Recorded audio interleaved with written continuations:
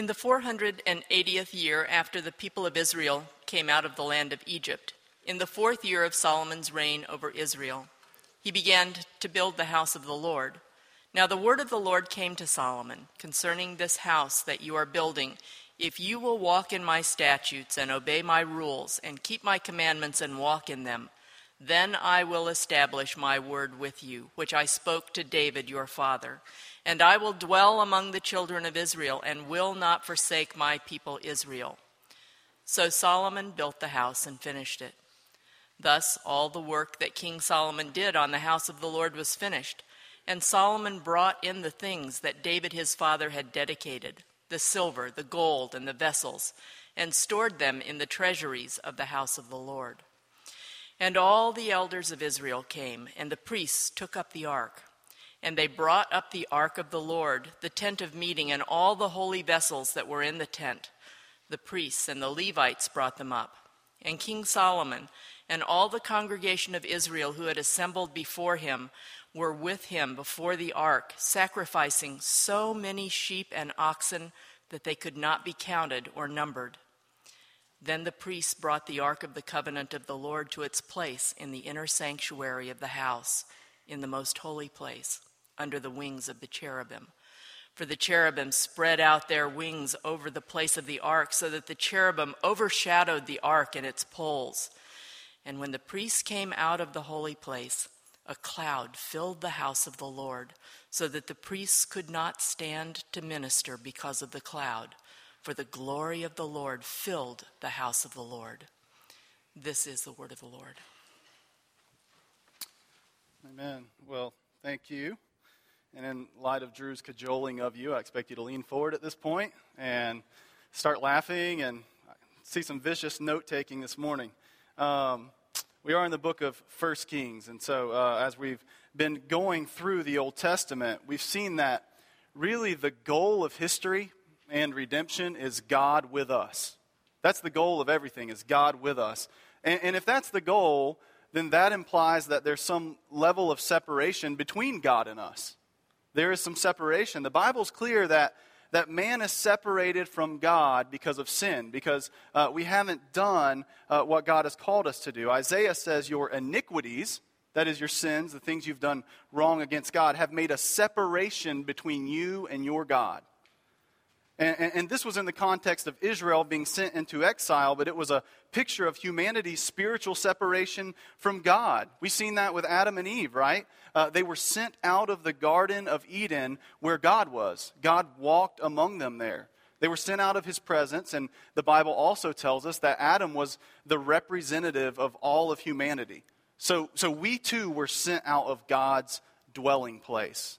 So the major story of the Bible is, how can God and man be together again? What do we do with the sin problem, the barriers that exist between us and him, so that we can be connected again to the one true source of life? And ever since then, we've tried everything under the sun in an attempt to close the gap, right? To find meaning, importance, worth, to feel loved, right? Money, we've tried that. We've tried reputation.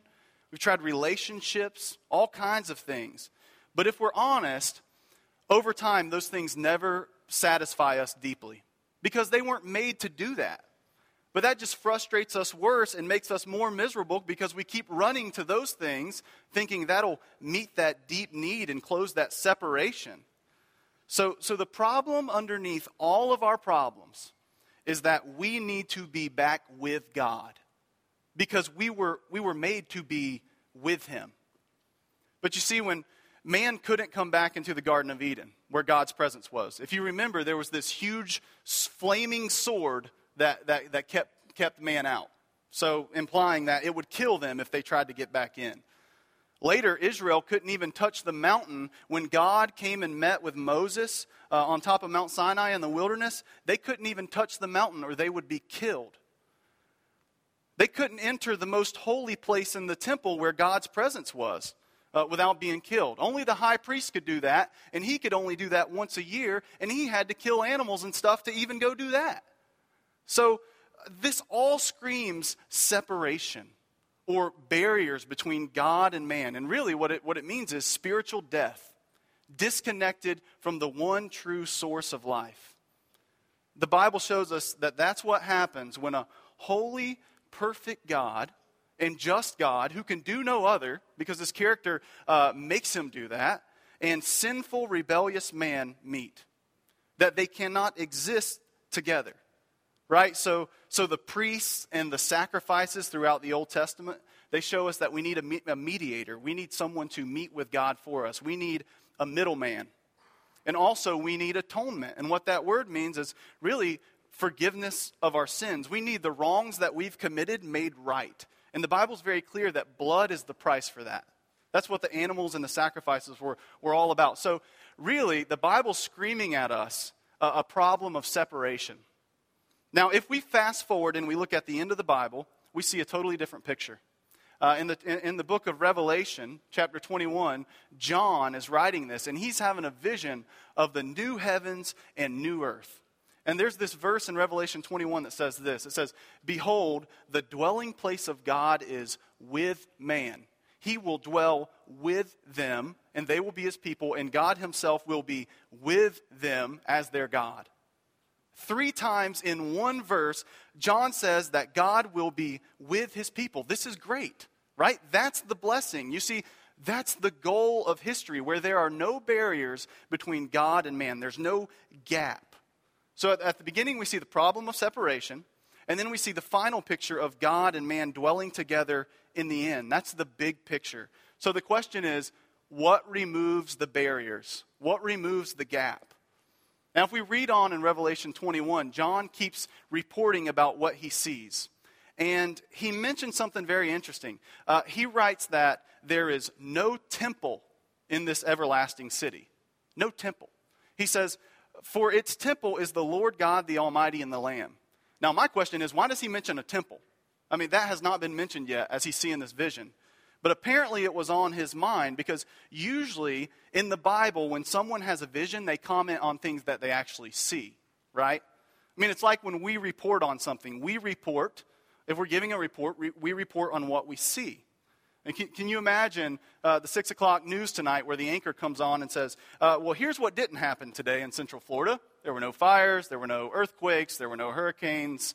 I mean, that may be a nice change for us. Maybe we would like a news report like that. But no, that's not what you do. For you to mention something that you don't see in a reporting situation, it has to be that there's something pretty significant missing. And John does that here. It's almost like he's startled that he doesn't see a temple. It's like he expected to see one, and then he goes, all of a sudden he goes, I don't see a temple here. And this is significant. And it's just that, this idea of the temple, the problem of separation between God and man, and how they can be together again, that we're going to look at today. And so in your worship folder, if you'll follow along, I have 3 points. The temple, something greater than the temple, and then finally, you are that temple. Now, in the book of 1 Kings, the author devotes 3 entire chapters to the construction of the temple. We could spend hours digging into the details of the temple alone, but I would like to look more broadly, just to bring out a few important things in this first point. So these chapters make very clear that the construction of the temple was quite a feat. In chapter 5, we see Solomon networking. Okay? Remember last week we found out that Solomon was very wise, that it was his job to build God's temple, a dwelling place. And so in chapter 5, you see him, I mean, in today's terms, you really see Solomon like checking his email, checking his cell phone, returning texts. He's having lunch meetings with guys. He meets a guy. He gets like the best lumber around. He works out transportation plans to get that stuff down there. I mean, he's working it all out. So it's the planning and the prep for the temple construction in chapter 5. And then in chapters 6 and 7, they deal with the construction and the details of the temple. And I'm just going to tell you, they can make for tough reading, because you're dealing with length in cubits. I have no idea what a cubit is, but apparently it's some measure of length, okay? And there's all this other architectural lingo. So unless you're passionate about building, these are probably some of the toughest chapters in the Bible to read, next to maybe the genealogy lists and stuff. Y'all looking at me like y'all read that really slowly and intensely, but I know you scan over it. But we do believe that all of Scripture is inspired by God, that it's profitable for us. We believe that the author was really trying to communicate something important here. I mean, to include all this, he really stops and he camps out on the details of the temple. So what is he trying to accomplish by telling us all of these details? Just a couple things quickly. One is the author is trying to communicate the splendor of God. He really camps out on how magnificent the temple is. And really what he's trying to tell us is the surpassing worth and beauty of the Lord himself. I mean, in just the span of a few verses, in chapter 6, the word gold is used 10 times. It tells us that these huge, costly stones are brought in and they're covered with the finest of wood, and then they just cover everything with gold. And the walls and the doors have very intricate, detailed carvings that tell a story, and the whole place is filled with costly vessels. The whole thing just glittered and shone of value and worth. I mean, even the floors in this place are covered with gold. Now, this is the true king's dwelling place. And if you really do slow down and read it, it really leaves the reader with a sense of awe and wonder. The author's telling us about the glory and the beauty and the worth of God. And also, he's trying to take us on an audio tour of the temple. You know, when you go on tours, you put the little headphones on and everything, and it tells you about it. Because not just anyone could go in the temple. Actually, the majority of people couldn't go in the temple, right? You couldn't just wake up and have a little family day and go to the little village Home Depot and say, for a small donation, we'll go take a tour of the temple and, have a nice little day. Like we do with churches these days, pretty churches. You put a little donation in, you just go in, take pictures and stuff. You couldn't do that. Only the high priest could go in the most holy place one time a year. So the majority of people never got to go in the temple. So he's really just giving us pictures of what it was really like on the inside. So that's what the details of the temple communicate. But in the big picture, what we want to look at, what's the temple all about? What is its purpose? What problem is the temple trying to solve? And the temple's main purpose, listen, was to serve as a bridge to close the gap between holy God and sinful man. It was a bridge. You see, in most all religions, the purpose of a temple is for it to be a place to bridge the gap between the divine being and humans. It's a place where you can reach God. The separation between God and man is the problem that the temple is trying to solve. So that's great, right? It's a place to close the gap. But even then, it's full of barriers. The temple's full of barriers. Right? Not just anyone could go in there. I told you, only the priests. They had to go through a huge process. They had to make sacrifices, shed blood. They had to really meticulously clean themselves in these big basins of water that sat outside. They had to wear special garments. They had to do all these things to meet with God. I mean, the temple is like the ultimate obstacle course. There's these races these days that are like 13 miles, and there's mud, and there's big gaps and walls, and all these different things you got to get through. The temple's like that, but it's just impossible to get through it. Only certain people, and very rarely could. So although it was a place to bridge the gap to a certain degree, it was still full of things that kept people away from being directly with God. See, you couldn't meet God any way you liked. You could only do it on His terms. There had to be priests. Blood had to be shed. Justice had to be served to close the gap. Sin had to be dealt with. So the temple helped do this, and in this way, God was with His people to a greater degree. So after all the architectural details of the temple I told you about, the chapters go on to tell us how the people were to live if God was to be with them. Okay, there were conditions in a sense. In chapter 6, verse 12, the Lord says that He will be with them if they walk in His statutes, obey His rules, and keep all of His commandments. And then in chapter 9, we see the flip side of that. He says, if you and the people don't obey, then I'm going to leave, you'll be punished, and the temple will be destroyed. It's very clear. So there must be obedience to the Lord by the king and the people if they're going to enjoy the blessings of His presence. They must approach Him in the ways that He commanded. So if we keep reading, that's chapters 5, 6, and 7. In chapter 8, Solomon dedicates the temple to the Lord. Right? This is the moment where you get the big scissors and there's the big red ribbon and you smile and you cut the ribbon and everyone smiles, right, at the building dedication ceremony. This one was a little bit different. They slaughtered over 100,000 animals. Kind of put a damper on the day, I imagine, right? Literally, I'm not making that number up. Over 100,000 animals, the scripture tells us, were sacrificed. And the presence of God comes in the form of a cloud and fills the temple. Can you imagine that? The presence of God comes in the form of a cloud. It fills the temple so much so that the priests just start falling over, right? I mean, it's really good, but it's probably pretty chaotic. The priests are falling over. They're running out of the temple. God's filling this thing up. It is one of the most beautiful and biggest moments of the Old Testament. It's a moment of fulfillment, right? God had brought his people to their promised land, and God had settled with them. This is a huge moment, and they lived happily ever after. No. Y'all already started laughing. The people don't obey. They don't approach God on his terms. They decide we're going to live by our own terms, right after he told them not to. If we fast forward very quickly, we find out that things don't go well at all. Listen, within one generation, the kingdom is divided. Solomon's sons got beef and they split. And you get Judah and Israel. Within one generation, the people have left the faith, and within 500 years, both kingdoms have been conquered, taken into exile, and the temple is destroyed. After all that, it's all over. The prophet Ezekiel tells us how the people continued to sin, and they rebelled, and God left the temple. Just as he had entered on that great dedication day, he left. And the temple doesn't last. It's sad. All hope seems to be lost. We can relate to living on our own terms, right? I mean, we live in a time of radical individualism that says I can do what I want and I can do it how I want. So, for example, if I want to meet with my friend in every way that I want, I can do that. And if he doesn't want to meet with me in the way that I wanted, then I can get upset because I didn't get my way. We approach God in the same way. We want to meet with God in any way we want, but the truth is we can't. There are barriers between us and God. God says, because of your sin, you've been separated from me. And you can't just meet with me however you want. You have to do it on my terms, not your terms. And that's what he told Israel.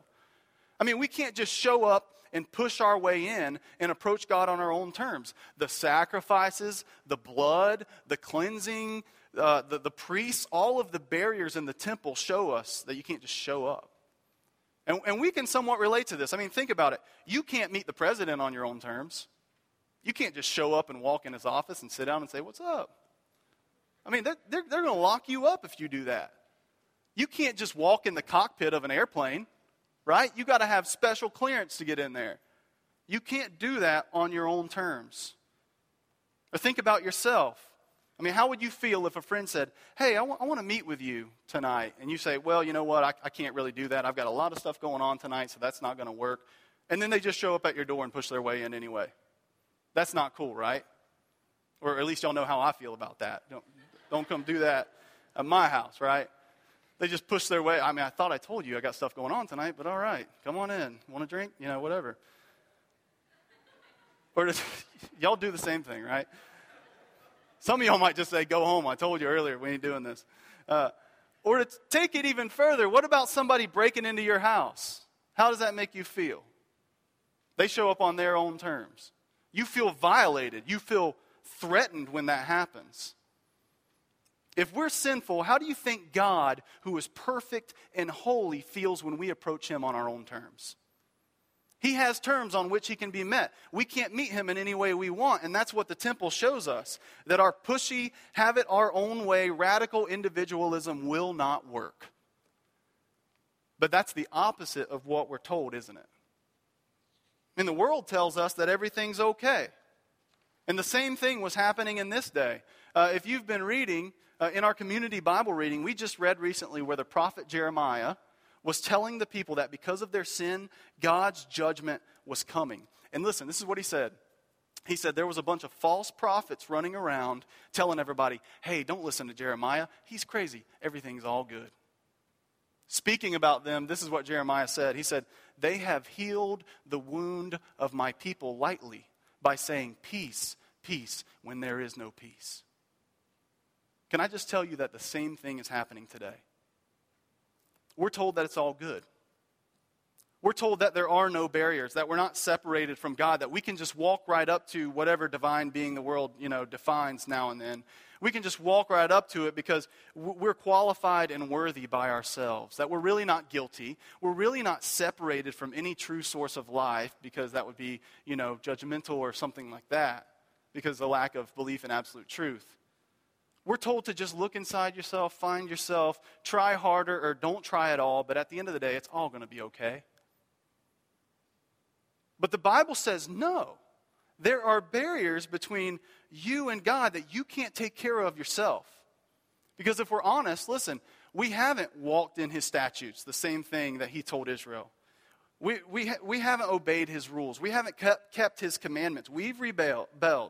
We've gone our own way. We've attempted to do life apart from the only true source of life. And in that, God says we're due justice because we were made for him. And he can do no other but give justice because he's a good God.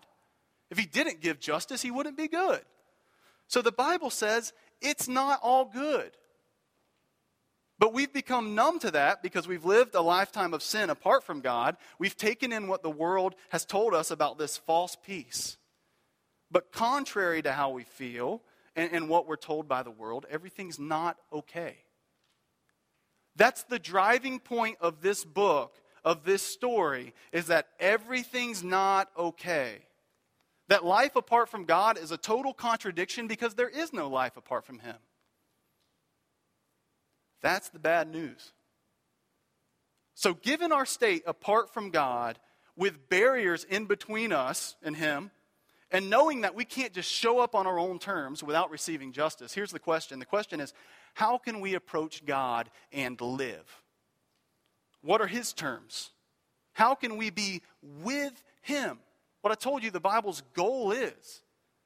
You see, the temple that we're talking about, it did accomplish its purpose. The primary purpose of the temple was to forecast God being fully with his people. It was a shadow. It had a purpose, right? The barriers at the temple were never removed before it was destroyed. They were always there. The sacrifices went on day after day. There was never an end to the blood of animals just being continually shed. The cleansings, right? Cleaning off, they went on day after day. When one priest died, we raised up another. There was one priest after another after another. It was never enough. There was still the gap. None of those things ultimately, at the end of the day, closed the gap. But that's because the temple and the sacrifices were a big arrow pointing to something greater.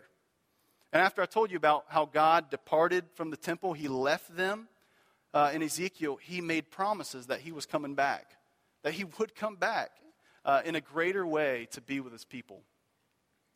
In Matthew chapter 12, Jesus says something very interesting to the people. He said, referring to himself, he said, something greater than the temple is here. If you remember last week, he said the same thing about Solomon. He said, something greater than Solomon is here. It seems like Jesus is saying, hey, listen, all the stuff in the Old Testament that didn't live up to its expectations, like Solomon, like the temple, like David, like Adam, yeah, that was on purpose. They all pointed to something, someone greater, and I'm it. Same thing goes for the temple. He said, something greater than the temple is here. He said that he was the true temple, and he said that he was greater than the temple. And what he means is two things, really. He said, one, I'm the true dwelling place of God. John 1 tells us that he dwelt among us, and the Greek word there for dwell is tabernacled, skene in the Greek. It means tabernacled. It means Jesus is God setting up his tent in the flesh among us. This is the temple in a person. The book of Colossians says that he is the image of the invisible God. For in him all the fullness of God was pleased to dwell. They even called him Emmanuel, God with us. That was the goal, right? So Jesus saying that he is the temple and greater than the temple, one is he's saying, I'm the true dwelling place of God. But secondly, and possibly more importantly, he's saying, I'm the true bridge between God and man. Remember, that was the purpose of the temple, to be a bridge between the divine and sinful humanity. But he's saying, I'm the true bridge. He's saying, in saying that he's the true temple, he's saying he really bridges the gap and destroys the barriers between God and man. John chapter 2 tells us that Jesus said his body was a temple and that it would be destroyed and he'd raise it up in 3 days. And ultimately what he's saying is, listen, he's saying, I'm not like other temples. I'm not like other temples. He's saying, in every other temple, you have to bridge the gap. You have to bring sacrifices. You have to get priests and mediators and middlemen. You have to clean yourself up day after day, and it's never enough. You have to do all this stuff.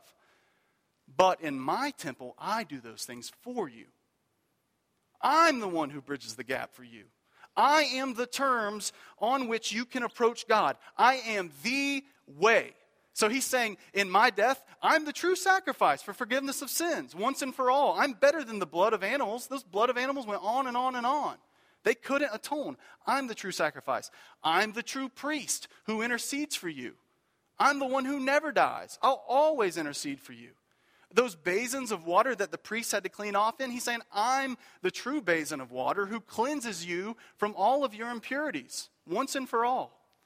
In the temple, there was this table that there was bread on to show God's provision. It was called the bread of the presence. He's saying, I'm the true bread of the presence, right here before us. He said, I'm the one who fully satisfies you. He's saying, I'm the true lampstand. In the temple, there were 10 lampstands, and they lit up the darkness in the temple. He's the true light that dispels the darkness of sin and death. You see, it all points to him. All of it. He's greater than the temple in every way. He's everything the temple tried to be and tried to do but couldn't because it wasn't ultimately meant to. It all pointed to him. Hebrews gets all over this. Hebrews says, every priest stands daily at his service, offering repeatedly the same sacrifices which can never take away sins. But when Christ had offered for all time a single sacrifice for sins, he sat down at the right hand of God to show that it was finished. Waiting from that time until his enemies should be made a footstool for his feet, for by a single offering he has perfected for all time those who are being sanctified. On the cross, Jesus cried out, my God, why have you forsaken me? He was quoting Psalm 22, that he was fulfilling that prophecy. So just as God left the temple in the Old Testament because the land was polluted with sin, God left Jesus on the cross because he became full of our sin. He was forsaken, abandoned. He was taken into the exile of death for us. Our curse, what we deserved, on his shoulders. So through his life, death, and resurrection, Jesus destroyed the barriers that stood between us and God once and for all. So much so, listen, that the New Testament says things like this. It says, come boldly to the throne of grace. It says, draw near with confidence. That type of talk would get you killed in the Old Testament. Just running up in there, coming boldly, drawing near with confidence. But through Jesus, the barriers are removed and we can come to God, our Father. We can run to our Father. He essentially walked right up to the temple curtain that separated the presence of God from everything else, and he tore it from top to bottom. And that's what really happened when he died. What do you think that signified? Access to the Father. Barriers removed. Jesus saying, come home, I've made a way. You see, there's no other way to deal with the separation between us and God. You can't build a bridge over it with your good works. You hear that? All of the barriers and the separation between you and God, you can't be good enough to close that gap. In fact, the Bible says that doing good works in order to get over the barriers is a barrier in itself. Us thinking that our good works can bring us to God is itself a barrier between us and God. God says, no, works don't work. And neither can we ignore the separation that exists between us and God. Like most of the world, I really believe that a lot of the world just puts their fingers in their ears and goes, la, la, la, la, la, it's all okay, everything's fine, it'll all work out in the end. That's not a very wise approach to this situation. We will either meet God on his terms, through his Son, Jesus Christ, who made a way for us, who removed the barriers by his blood, and God will be with us. Or we will meet God on our terms. And he will say, depart from me, for I never knew you. Meaning, that person will spend eternity in hell. Which is a permanence. It's merely a permanence of the separation from God at its fullest degree. Eternal separation from God, which means separation from all of life, from all peace, all fulfillment, all happiness, because God is the only true source of all of those things. The Bible says, believe on the Lord Jesus Christ and you'll be saved. By faith. You can't work and solve it. You can't ignore it. That's not going to take care of it. Believing in Jesus Christ. That's how the barriers between you and God will be removed. Now, after Jesus ascended into heaven, he said he would begin to build a new temple. And I want to know, what does he mean by that? He will build a new temple. Well, the Apostle Paul, when he wrote to the Corinthian church, listen, this was the most hard-headed, crazy, messed up, dysfunctional church in the New Testament. Okay? They're a mess. He's writing to them, and right after he addresses their spiritual immaturity and the divisions that exist within the church, he's just saying, you guys are just messed up. This is what he says. Do you not know that you are God's temple and that God's Spirit dwells in you? For God's temple is holy, and you are that temple. He tells this messed up ragtag group, they're the temple of God. And I think that shows us four things. As the people of God, being the temple of God, we have His presence, His peace, His purpose, and His power. If your faith is in Jesus Christ, you have the presence of God. When Jesus spoke to His disciples the night before He died, He told them, He said, you know what? It's better for you if I go away, because if I go away, I'll send my Spirit to live in you, and in that way I will be fully with you, even in a greater way than I am now. You see, in all other religions, you have to go to be with the God. You have to build Him a house, or you have to do things in order to meet with Him, but not this God. He says, I'm coming to be with you. As a matter of fact, I'm coming to be in you. Who's heard of a God like that?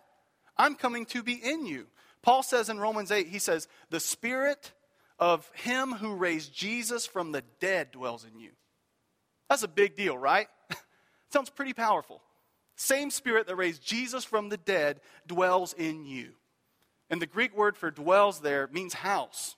It means He set up His house in us. We are the dwelling place of God. Let that sink in for a minute. Jesus has inaugurated a new age where people can worship God in every place. They don't have to go to a specific location because the Holy Spirit dwells in them. So you can go, listen, walk the streets of Jerusalem. You can go see the Temple Mount. You can walk through the Garden of Gethsemane. You can go float in the Dead Sea. It may be an awesome experience, but I tell you that God is no more with you there than He is when you're sitting on the couch or you're sitting in here right now. That's good news. Because I don't have the money to go to Israel as it is. It may be cool, but God is in us. God's people everywhere are the new temple where God dwells fully. The New Testament tells us in 1 Peter, we read it in our assurance of pardon, that we are living stones. We're living stones being built into a spiritual temple. A living, moving, growing temple built upon the cornerstone, Jesus Christ. So listen, the fact that we, as God's people, are His temple means that we have His presence in us fully. Not only do we have His presence, but we have His peace, not pressure. Why? Because we know that God dwelling with us is by grace. Because again, if there was ever, we know this from Paul writing to the Corinthians, if there was ever a messed up group that couldn't earn God coming to dwell in them, it was the Corinthians. There's some nasty stuff going down there. Go read it.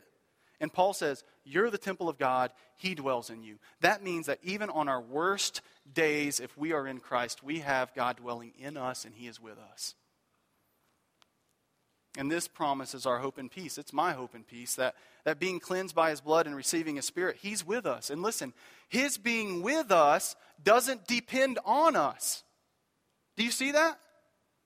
His being with you isn't contingent upon you. There's no pressure to perform. You can't earn His being with you. That means He's just as with you when you fail as He is when you succeed. Just as much. He's just as with you when you weep as He is when you rejoice. He's just as with us when we mess it all up as He is when we do it all right. He's just as with you when you've been a horrible parent as He is when you've been the perfect parent. I can say amen to that. Y'all are some better parents than I am. That's amen. This means he's just as with you when you've lost all hope and you feel empty and you even doubt his own goodness. He's just as with you then as when you're on spiritual peaks and spiritual highs when everything's good. You see, that's the beauty of the gospel.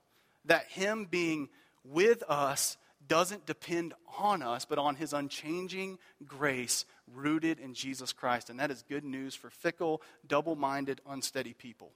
Who's heard of a God like that? That it doesn't depend on you. It depends on what I've done for you, rooted in the finished work of my Son, Jesus Christ. I'm with you that much. We have his presence. We have his peace. But we also have his purpose. It comes with his purpose. Did you hear what Peter said in the assurance of pardon? Peter tells the people of God they're the temple of God, but he doesn't stop there. He says, you are a royal priesthood. That's temple terminology. And then he goes on. He says, so that you may proclaim the excellencies of him who called you out of darkness and into his marvelous light. As his temple, our purpose is to tell of his greatness and to spread his kingdom. We are saved. He is with us for a purpose, to proclaim the kingdom of God that's come in Jesus Christ. We have a story to tell. And we do this in two ways. One is through word, through sharing that good news with others, and secondly, through deed. As we talked about at Maundy Thursday, loving others just as Jesus loved us. We are to be living stones. What does that imply? Living stones. We're continually moving and shifting and conforming to the cornerstone in a better way, little by little. The passage says, listen, that we are being built, right? Present tense, you are being built. That means we're not passively waiting, but we're moving and we're doing and we're involved in what's happening. So my question to you is, how are you involved in the purposes of God? Even the ones that are being carried out through this church, through this body. If he is with you and you have his presence and you have his peace, then you have his purpose as well. How are you a living stone? And then finally, you have his power. If we have his presence, if we have his peace, if we have his purpose, that means we have been equipped to do his work because we have his power. Listen, this is liberating. We put no confidence in our abilities, but in his Spirit. Paul said that. I put no confidence in the flesh. His Spirit is with me. Because God's Spirit dwells in us, we have the power to do what he's called us to do. I mentioned earlier, this means that there's no pressure. Okay, so that means we go out and we do what God has told us and we leave the conclusions to him that will surely come in his time. They're guaranteed to come by the blood of his Son, Jesus Christ. So listen, if you don't have those things, let me lovingly tell you that you cannot approach God on your own terms without receiving justice. It's the whole driving point of the Bible. But the table before us right here is evidence that he's made a way for you. Where the barriers are removed that can be yours by faith in Jesus Christ. So I encourage you, if you don't have that, and this is foreign to you, but you like the sound of that, and you're convicted by that, and you feel it even right now, come this morning. Receive him by faith. And if you're a Christian, let me just encourage you that he's with you. No matter how messed up your week's been, no matter how off you've been, he is with you, and he can't be any more with you. He doesn't ebb and flow, come and leave us based on us, because his with us, being with us, doesn't depend on us. We are the temple of God by his Spirit. Thank God. Will you pray with me? Father, we thank you that you are a God who works for us. For you did not leave us in our helpless position, our helpless state of separation from you, but you've made a way. I know of no other God who comes down to deliver and rescue for his own glory. We praise you. We thank you that you've done that through the work of your Son, Jesus Christ, on the cross. The barriers have been removed. So, Father, please work in our hearts. Draw people to you and encourage us in our faith, if we have your Spirit, to be the temple of God, to proclaim, to live out his purposes, and to rest because we have his peace. Thank you, Jesus. In your name we pray. Amen. Well, just a reminder to please sign up for A Praying Life, the Gospel and Heart Seminar. When you leave or on your phone on the way home, please do that and come and join us this coming up weekend. Psalm 24 says, "Who shall ascend the hill of the Lord, and who shall stand in his holy place? He who has clean hands and a pure heart." No one can ascend the hill of the Lord. No one can stand in his holy place without being purified, and that purification is only through Jesus Christ. If your faith is in Jesus, you have access to the Father every day, all week long. Why would we not go to him? If you're in Jesus Christ, I just urge you to go to him this week, as he will give you peace. And also, remember, he is with you. No matter what happens this week, if you remember that he is with you, that makes all the difference in every situation. He is with us. So this is that promise as I give you this benediction. May the Lord bless you and keep you. May the Lord make his face shine upon you and be gracious unto you. May the Lord lift up his countenance upon you and give you peace. Amen. Go in the peace of God.